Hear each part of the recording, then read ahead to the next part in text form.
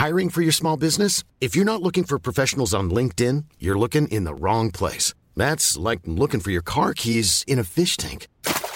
LinkedIn helps you hire professionals you can't find anywhere else, even those who aren't actively searching for a new job but might be open to the perfect role. In a given month, over 70% of LinkedIn users don't even visit other leading job sites. So start looking in the right place. With LinkedIn, you can hire professionals like a professional. Post your free job on linkedin.com/people today.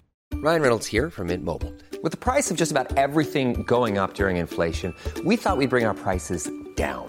So to help us, we brought in a reverse auctioneer, which is apparently a thing.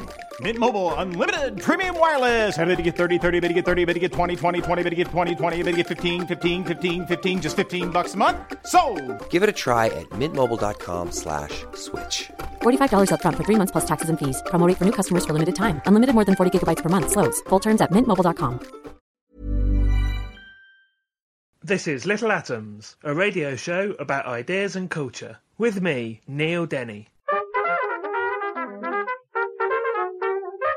This week, historian of pop culture Travis Elborough talks about a book, London Bridge in America, and a film, How We Used to Live.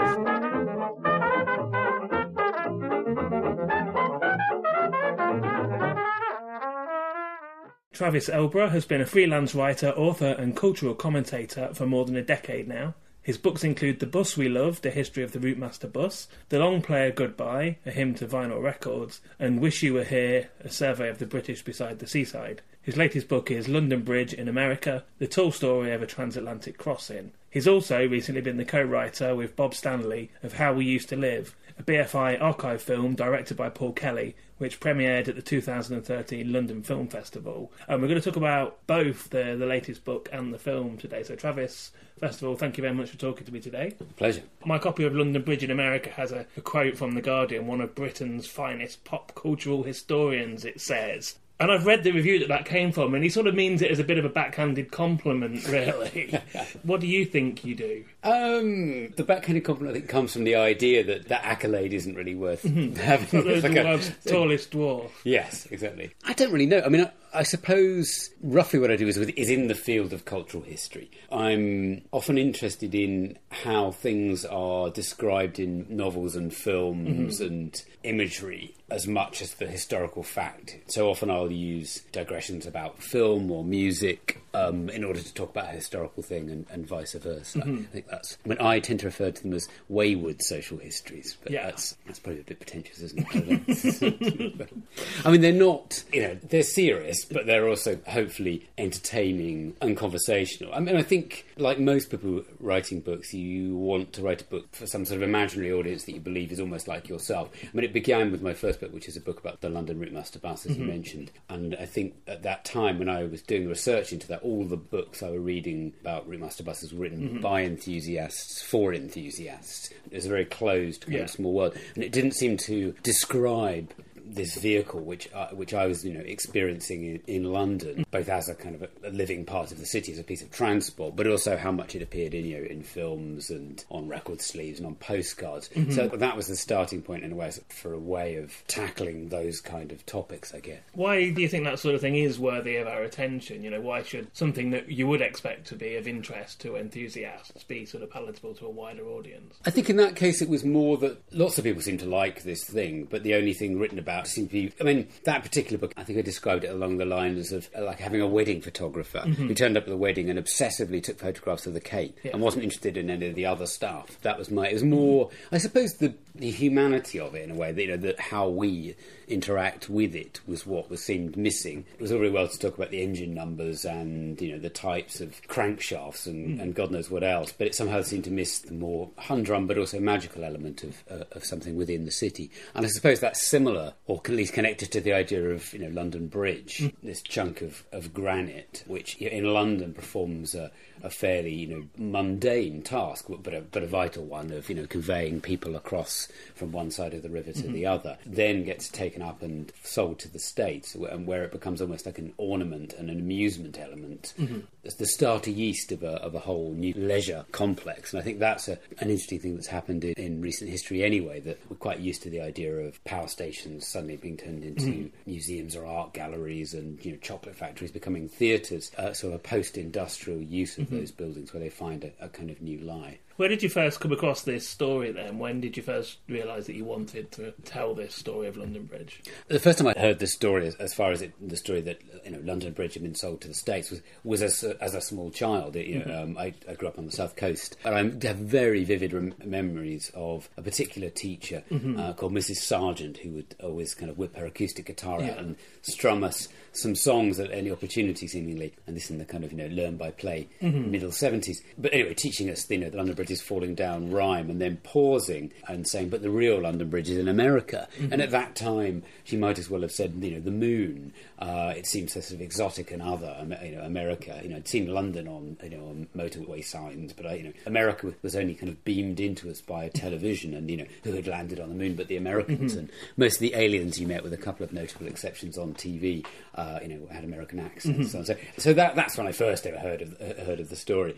I was reacquainted again actually with the bus book, because there was also a story that beneath this London Bridge in Arizona there was supposedly a Routemaster bus serving as like an ice cream parlour at the foot of it. And I went on a radio show for 5 Live, which went out at an incredibly early hour of the morning, and they rang up Lake Havasu City, where London Bridge is, and we all had a chat about their bus, and they said, you should come over and see it. So rather an elongated way that eventually that's what I did do. I mean, the book is a lot about the history of London Bridge. It's 2,000 years of London Bridge. There's a lot of London Bridge in London, to be honest, and only really about half of it is about London Bridge in America. But I mean, a period I'm quite fascinated with is the post-war era, and something about that whole swinging London phenomena which exemplifies Britain both as a modern country but also to a certain extent trading on lots of arcane bits of history. There's never more kind of beefeaters in a kind of swinging London film, or red buses kind of whizzing past. I think it's sort of David Mellor, the art historian, wrote a fantastic book about the 60s art scene in London, describes this whole thing of London speeding up and becoming a much more kinetic city, and part of that is also these blurry buses. So interested in that idea of London at a point of change.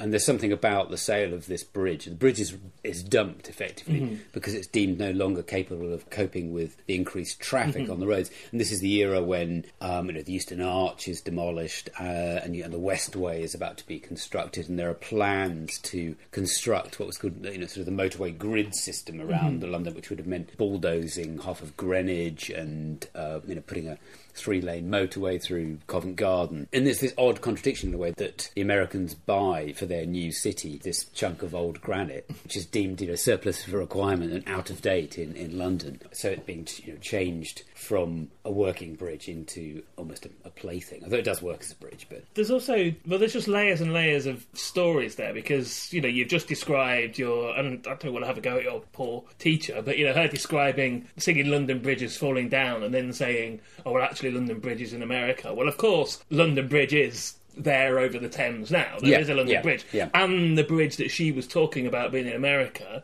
is not the one that, presumably, the nursery rhyme London Bridge is would have been written about. Yeah.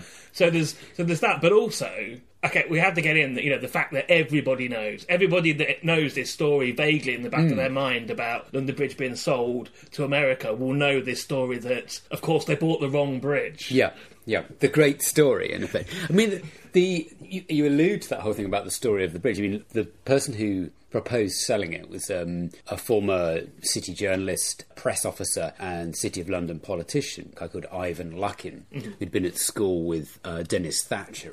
And he is the guy who comes up with this idea of selling the bridge. And what he sells to the Americans, and he creates a really nice little pamphlet to promote this, is not the selling of bits of John Rennie's 1831 bridge, half of the stone of which actually was replaced in the early 19th century anyway, the early 20th century. He sells it as, 2,000 years of history, takes it right back to the Romans. So that, the selling itself comes with a whole load of baloney, for want of a better word. It comes with this mythology about the bridge. And yeah, as you say, that the most famous thing, certainly the thing I was very aware of, and part of the interest, and what piqued my interest in trying to do the book was the famous story that the Americans had bought the wrong bridge, and what they really wanted was the more decorative, shall we say, Tower Bridge. And of course, there's no truth in that story whatsoever. Well, that would spoil the book for the reader. You can find some doubt in that story. There's a little bit of give. I argue in the book, and I think I've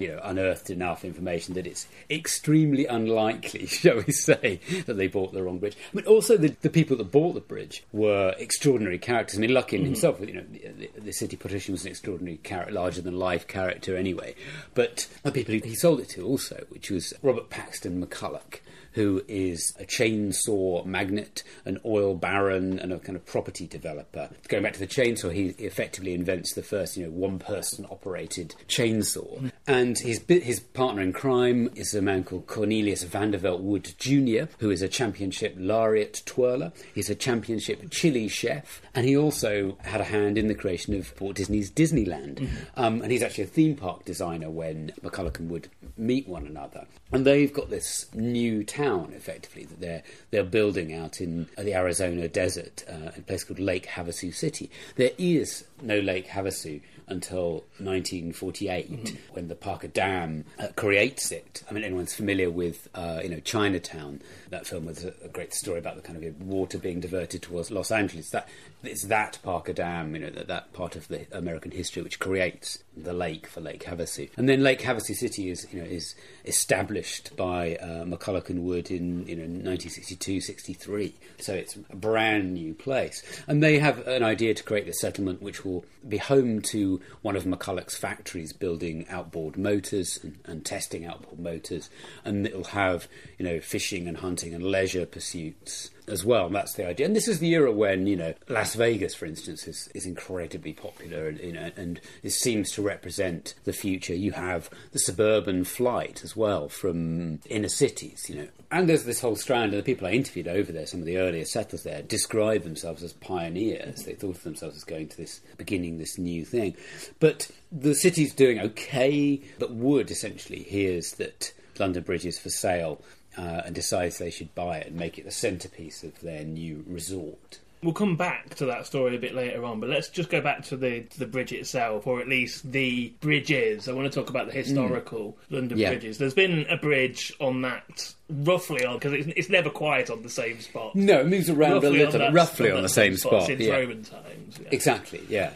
I mean, the first stone bridge is created by a priest bridge builder, a guy called Peter de Colchurch, Peter of Colchurch. It was actually the church that Thomas Becket attended as a boy. There's quite a tradition, actually, within the medieval period post the Crusades, this brother of the bridge, to create bridges as acts of devotion. And there's some feeling that this idea of creating these arches over the waters comes partly from Islamic architecture after the Crusades. But in any case, de Colchurch is the man who rustles up enough money, persuades various people to donate cash, and there's and the upkeep of the bridge. People were encouraged to donate for God and the bridge. It's created in around. It takes over 30 years, and it's created in the 12th century. De Colchurch himself actually dies before it's finished, and is buried in a little chapel which is created on the bridge itself. And the chapel itself was also, because it's on London Bridge, it's the main route in and out of the city of London, but it's also the main pilgrimage route to go out to Canterbury. And really, that it remains the sole river crossing until the early 18th century, when the old Putney/Fulham Bridge is created. And it's really, you already have London Bridge or the boat, the watermen, the sort of black cabs of their day, and that's the only means across the Thames. So it becomes this huge funnel, and it's an irregular bridge of 19 cutwaters and a drawbridge. It's an inhabited bridge. It has these houses and shops overhanging it. It looks like a spiky backed dragon, protecting its lair. And it's the bridge that the revolting peasants from Essex and Kent storm. And it's also the bridge where various heads are stuck on sticks, including that actually of Thomas More. And the interesting thing about More is that More writes the book Utopia, and where does he set his utopia? It's in the newfound land. It's America. So it seems quite prophetic in an odd sense that his head should end up there, and then a later incarnation of London Bridge should end up in America. You mentioned this idea of the bridge building being almost a sort of devotional thing. And it's first of all, it's difficult to envisage from this time period when the river's embanked, that this was, the whole riverscape was different. You know, it was literally a mud banks on either side, and other rivers would have been coming in, you know, lots of the other covered over rivers would have been coming in. But the point I was trying to get to was this idea that building a bridge over the Thames, well, actually, you know, right up until modern days, it doesn't really necessarily get any easier. It's a difficult thing to do. A lot of people lose their lives. Very much, yeah. I mean, people do live lives during the creation of it. I mean, one of the things is when the Americans recreate London Bridge in the States, they build it over dry land. They put it out in the desert, which is a lot easier because, of course, if you're erecting a bridge particularly at that point in the Thames, with, you know, with the fierce current, it's hard work. And many people were killed in the creation of the first London Bridge, and indeed the creation of John Rennie's bridge in the late 1820s, which was opened in 1831. So why was the Ponte Vecchio style bridge replaced? Let's talk about John Rennie and the bridge that he builds. It is the one that eventually goes to America. Why was that bridge replaced? I mean, it was replaced really because, you know, true to the nursery rhyme, it was falling down. It had been falling down for centuries. I mean, the City of London were chiselers even in those days, and there's a great historian, his name escapes me now, but describes, you know, the narrative of London Bridge is a narrative of repairs. It's just like the City of London, full stop. London is, you know, always patched and put together. It's never entirely redone, or certainly opportunities to redo it have never been have never really been seized, and that was really the case. I mean, what effectively does for De Colchurch's old stone London Bridge is the great last frost fair of the winter of 1813-1814. I mean, the bridge has already been, the houses in a sense on the bridge have been removed. They're removed in about the 1850s, I think, and, you know, it's been tarted up largely in part because Waterloo Bridge, the old Waterloo Bridge, has been created alongside it, and there's a flurry of Southwark Bridge, Blackfriars and stuff. So the old bridge is looking a bit tatty by comparison with these new bridges. So, you know, it has a bit of a facelift to begin with, but then the Great Frost Fair of 1813, 1814 just does too much damage to the stone, and eventually they have to agree to replace it. I mean, there had been an earlier competition to try and design a new bridge for London. One of the people that enters that is one of the great Scottish engineers, Thomas Telford, and he proposes the creation of an iron bridge, which unfortunately is turned down and isn't built. And there's a rival plan as well, which is almost like Tower Bridge but in horizontal, with two crossings almost like with drawbridges on them.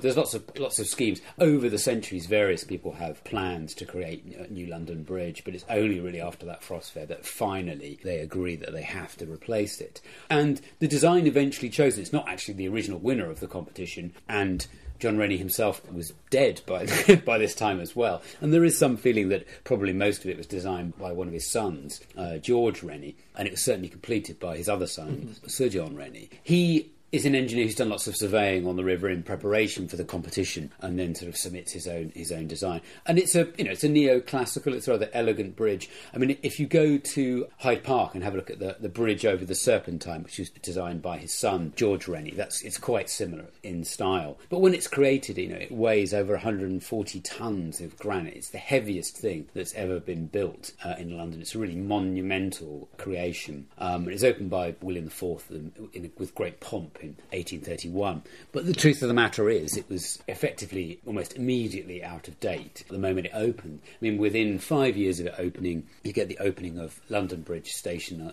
to the south, bringing a whole new swathe of commuters into London.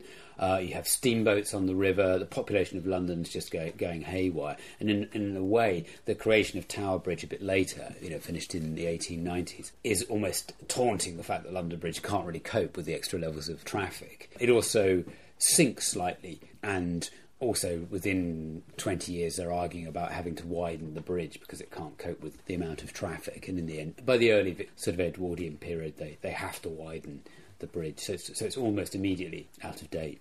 But it does, as you mentioned, it takes until the 1960s before they finally decide that it's no longer fit for purpose and needs to be replaced.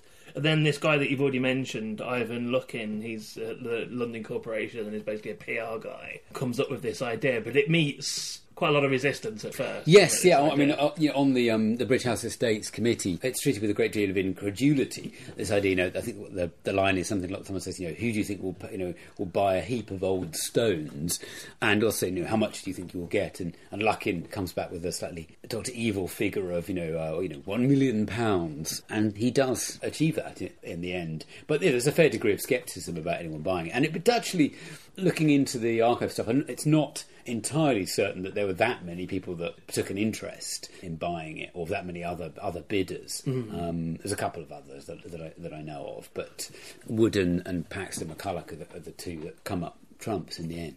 I'm Rachel Cook. You're listening to Resonance FM, and this is Little Atoms, a radio show about ideas and culture. So let's talk about the process of basically taking it down, shipping it over, reconstructing it. How did it work? Well, there was a 17-year-old apprentice called Alan whose job it was initially to number bits of the stone and put them up. The reality is that McCulloch and Wood didn't buy all of London Bridge. They effectively bought the outer cladding of it.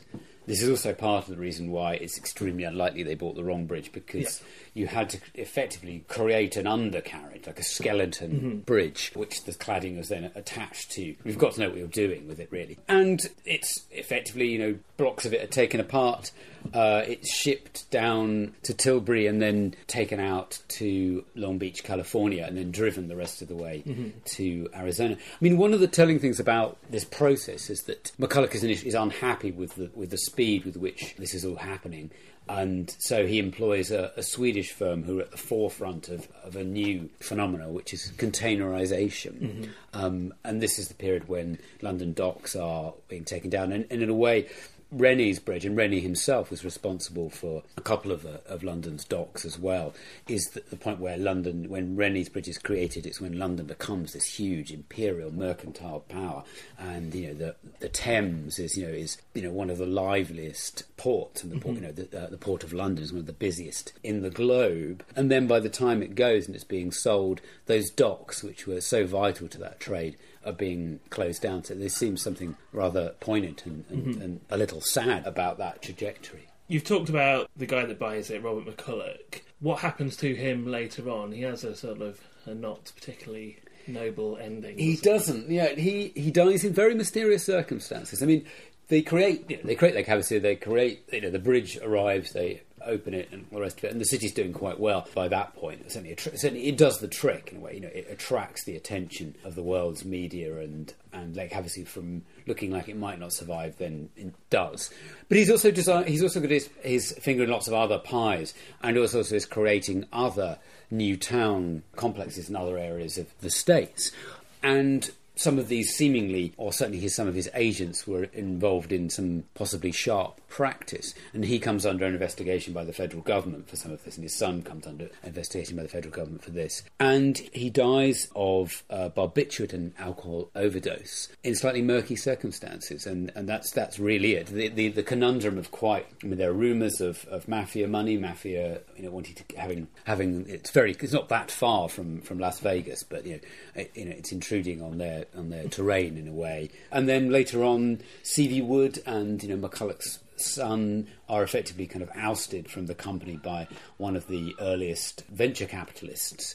And in a way, I mean, one of the nice things or interesting things about McCulloch and Wood is, in a way, that they're almost adventure capitalists. What they're doing doesn't seem to, by contemporary models, doesn't make a lot of business sense. But there's certainly a rather flamboyant, almost kind of gung-ho approach to how they, let's create a new town out there. I've invented a one-person chainsaw. I know the next thing everyone in America will be, a gyroplane in their garage, which is this personal helicopter for everyone.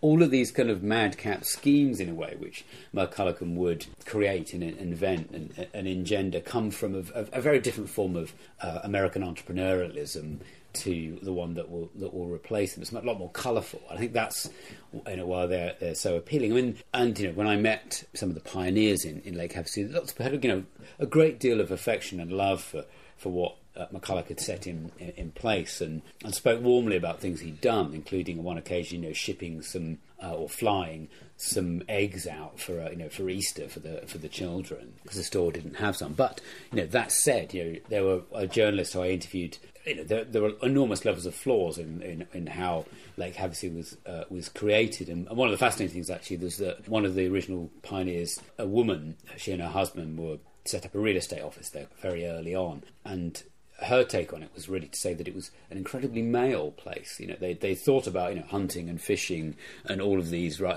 they put a bowling alley in. They'd done all these things, but there was not a huge amount for the women to do. And she said she maintained that it was quite harsh to begin with as well. It is right in the middle of nowhere, in the middle of the desert. Well, it's off Route 66, but it's a harsh terrain. And there were quite a few divorces during the kind of early years because people just couldn't really cope with what was where they placed themselves. And what's it like now? I mean, how does the bridge fit into the infrastructure of the city? What does it look like?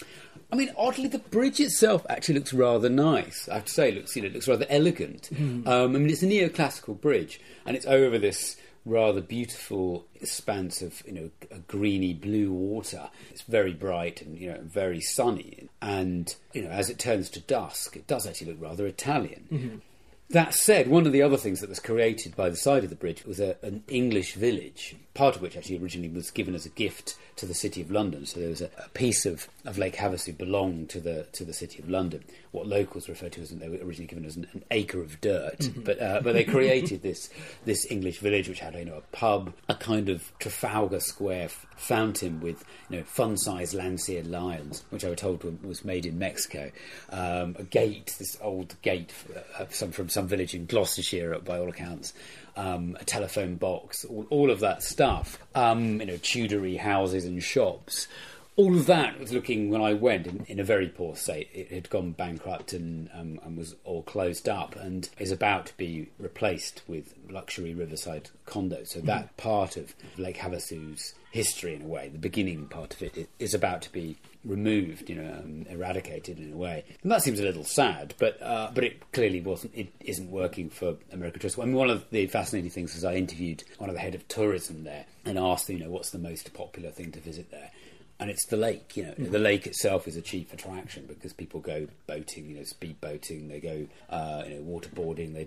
They go fishing. All of that stuff. The bridge itself was fairly low down in the attractions, but the bridge is still there. It's still, as I said, it looks rather elegant in a weird way, freed from London, when you look at old photographs of it. And this is the bridge that T.S. Eliot wrote about in The Wasteland. And interestingly, both T.S. Eliot and McCulloch originally come from St. Louis, which is another kind of river city. But freed from, having to do a job being, something that commuters tramp over, it takes on a different aspect and actually looks, as I said, quite attractive in a way that in London, covered in smoke. And the interesting thing about the bridge as well is that, there's still coal dust and graffiti on it from when it was shipped over, extant stuff. Even an American GI scratched his kind of name and date on a particular piece of stonework. The bridge over there is also hollow. As I say, it was the cladding put on this framework, and a man called Jan Cassis, who was originally from Holland, but retired to America and then ended up in Lake Havasu City, gave myself and two guys from the leading Harley-Davidson magazine of America called American Iron, with the three people doing the tour on the particular day I went. And he told us it was hollow and that bats live inside it, and it also has lots of utilities. I mean, as I said, it was originally erected on dry land, so they actually dynamited a part of the lake to create this Bridgewater Canal to flood water through and underneath the bridge. Just to finish off on the book then, this is a bridge that was built in a period of time when the Thames was the gateway to a massive, powerful empire. This bridge is sold to America in the post-war period where that's all been dismantled, mainly by America. What does this story tell us about that transfer of power from London over to the New World? It's almost exemplified by that. I mean, one of the things I write about in the book as well is how much of the whole Swinging London phenomena itself is aerated by American money and American magazine interest. I mean, the famous Time magazine issue. But prior to that, it was actually an American journalist called John Crosby, writing for The Telegraph, who coined the whole Swinging London phrase.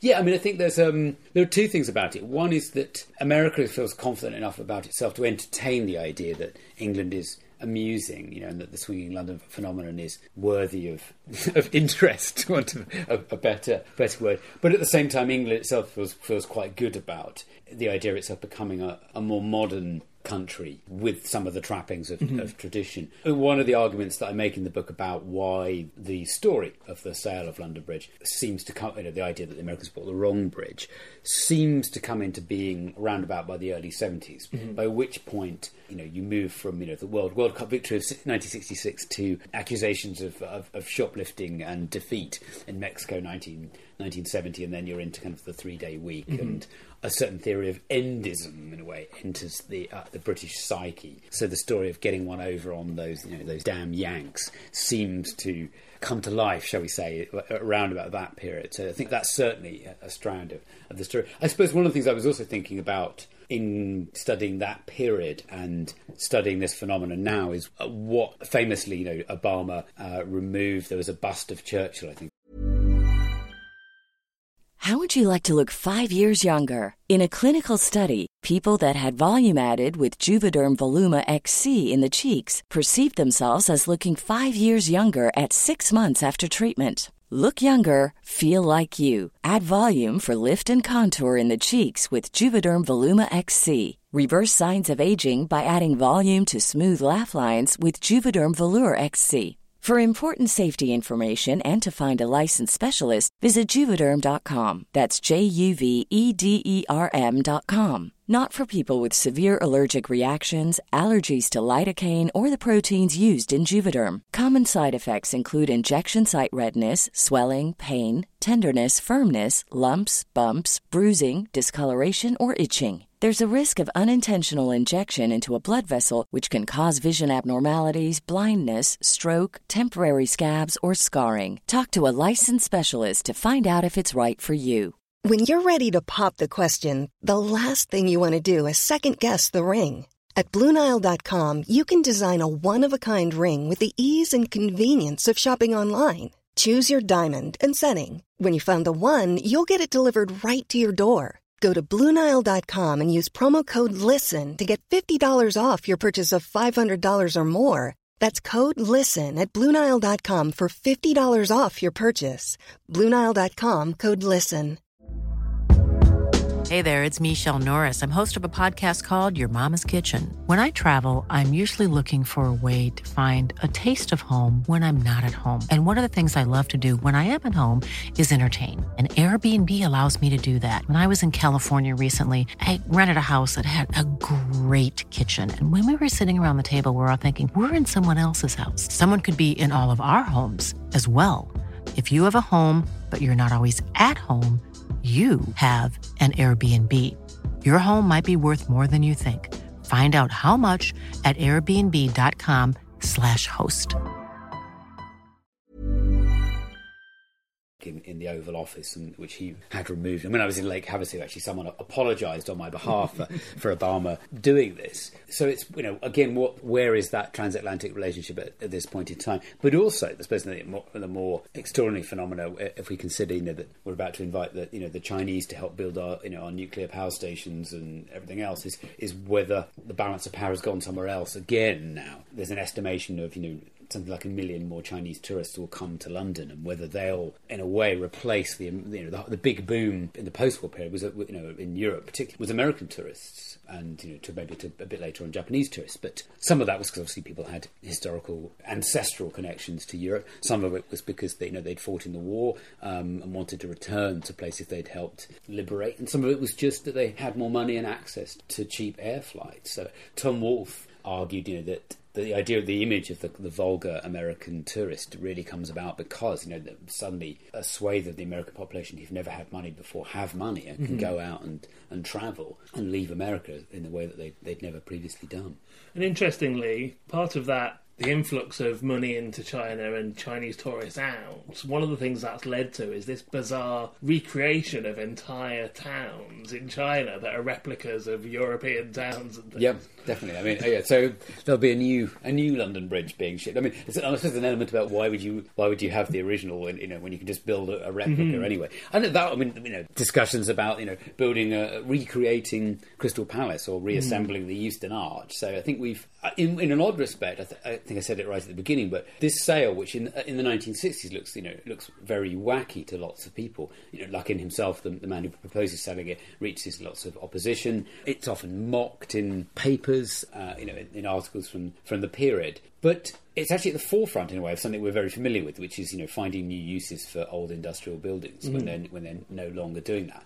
And as I said before, that power stations can become art galleries or that chocolate factories can become theatres is now fairly standard and not questioned. And it's an extreme example, but I think the idea of taking a functioning bridge and moving it across to the States, where it becomes a centrepiece of a resort town, it seems like a kind of prescient example of that phenomenon.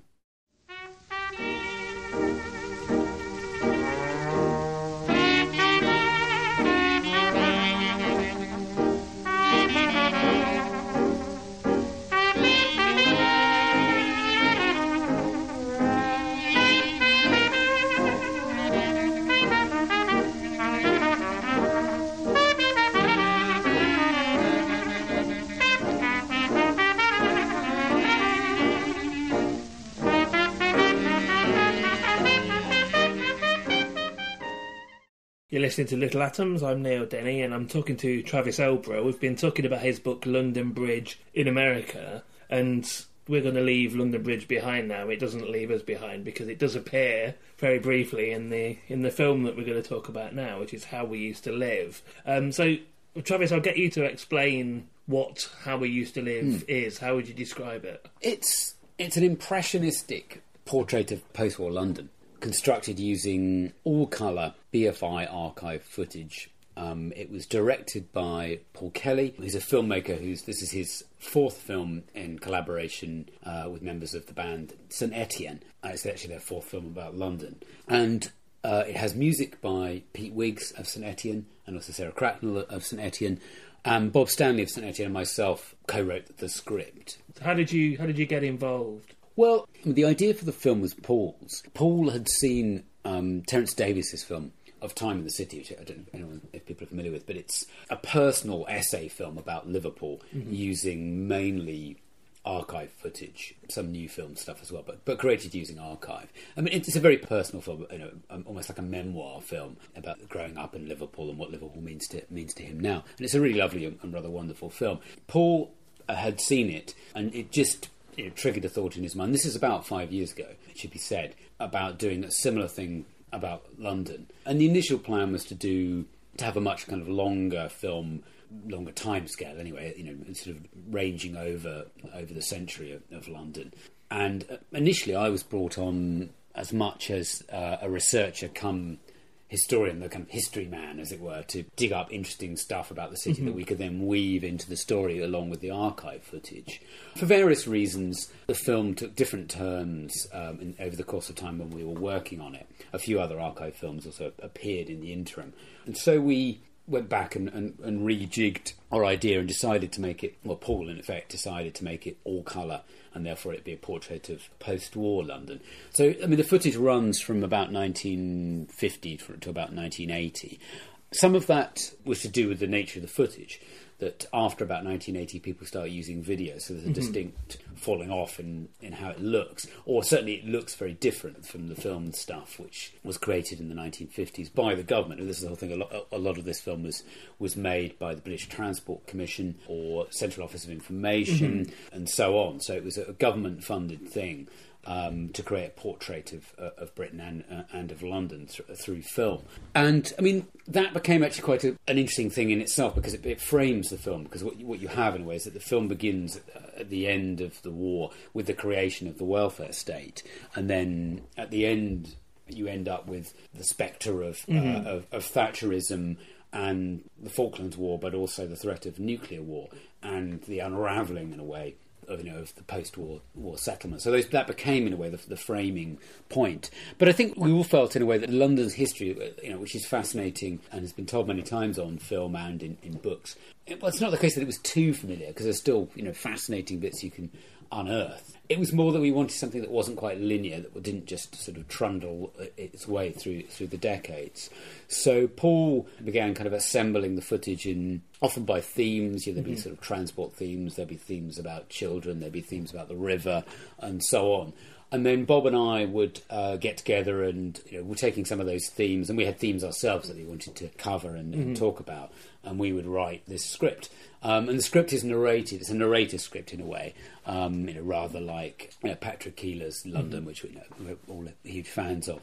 So McShane is the voice of the film, and in a way he's the voice of memory. He's often forgetful. He goes to the pub a few times in the film, or his voice character does anyway. Certainly lots of pub footage. And another starting point for the character was actually Keith Waterhouse's Billy Liar, but the premise being, and it was really only a starting premise, was what would it have been like if Billy Liar had stayed on the train and come down to London and was now, some 50 years later, reflecting on his life in the city. So that was a device. It's not really what the character is, but these were all ways of getting the voice of the character. And the narrator, it has lots of historical names of nursery rhymes, defunct telephone exchanges. I mean, the whole thing about those telephone exchanges, that they often had a historical element to them. So it's another way of creating these little layers within the film. I want to come back to the actual writing process in a moment, but you've already talked about this idea of the distinct time period. And this is made very explicit at the end of the film, at the beginning of the credits. It says almost everything you've been watching has been made with funding from the British government between 1950 and 1980. Now, the 1980 point, the latest stuff in the film is the beginnings of the building of Canary Wharf, and we've talked about, this point of the beginnings of Thatcherism really getting underway. But more prosaically, does this type of government-funded filmmaking just stop at that point? I mean, is that done away with? Yeah, actually it is, yeah.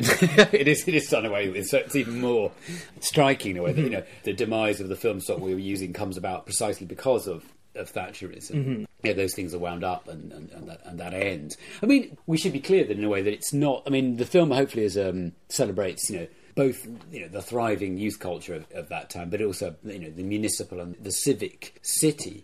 That said, a lot of that footage is of the come to London, it's wonderful, rather unquestioning. So part of the thing that we did, and part of the thing that Paul did particularly, which was to use sounds and narrations from other archive films and move it over things to create certain impishness. Yes. I mean, the Queen driving the tube. Yeah, I mean that's the other thing. I mean, we spent several months in this little room in the BFI's headquarters on Stephen Street, viewing old footage. And one of the things about using colour is that it was expensive, so it tends to be used for the big occasions. So you have endless stuff of Piccadilly Circus, the Queen, the Trooping of the Colour, etc. So we were trying to subvert that to a certain extent, or at least be playful with it. So that was kind of one of the ambitions, was to use that material and as entertaining and as the idea is also to provoke thought, to think about what that pomp and circumstance means now as much as it did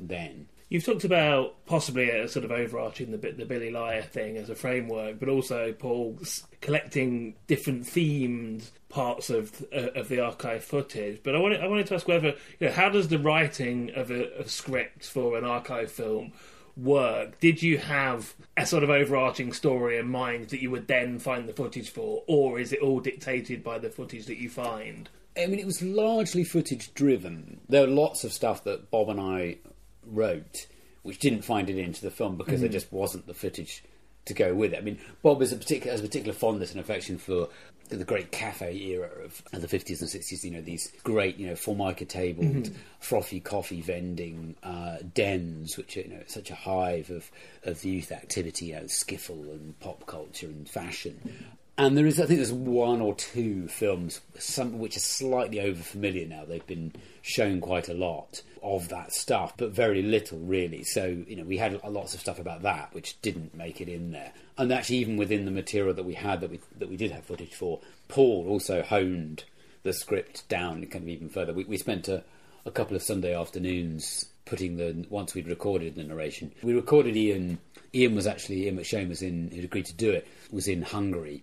So he had to do it kind of down the line. So we went to the studio in Oxford and then had him recorded there. And he was amazing, actually, and did a really fantastic job. And one of the great things about it, or the flattering things to Bob and myself's script, is one of the reasons we chose Ian in a way was because he grown up in Blackburn. His father played for Manchester United, and he'd come down to London in the early 60s to attend RADA, and in a way had lived through that period, and is in a couple of fantastic 60s and early 70s films about London, the Pleasure Girls, where he plays a kind of happening photographer, and then later a kind of nicely dark gangster film called Villain, where he's playing practically kind of Richard Burton's boyfriend, and Richard Burton is a kind of composite Cray twin. He's of that age, and you could imagine him having gone through that experiences. But there are bits in the script. There's a line about. Hi, I'm Daniel, founder of Pretty Litter. Did you know cats tend to hide symptoms of sickness and pain? I learned this the hard way after losing my cat, Gingy. So I created Pretty Litter, a health monitoring litter that helps detect early signs of illness by changing colors, saving you money and potentially your cat's life. Pretty Litter is veterinarian developed, and it's the easiest way to keep tabs on your fur baby's health right at home. Go to prettylitter.com and use code ACAST for 20% off your first order and a free cat toy. Terms and conditions apply. See site for details. Planning for your next trip? Elevate your travel style with Quince. Quince has all the jet-setting essentials you'll want for your next getaway, like European linen, premium luggage options, buttery soft Italian leather bags, and so much more. And is all priced at 50 to 80% less than similar brands. Plus, Quince only works with factories that use safe and ethical manufacturing practices. Pack your bags with high-quality essentials you'll be wearing for vacations to come with Quince. Go to quince.com/pack for free shipping and 365-day returns.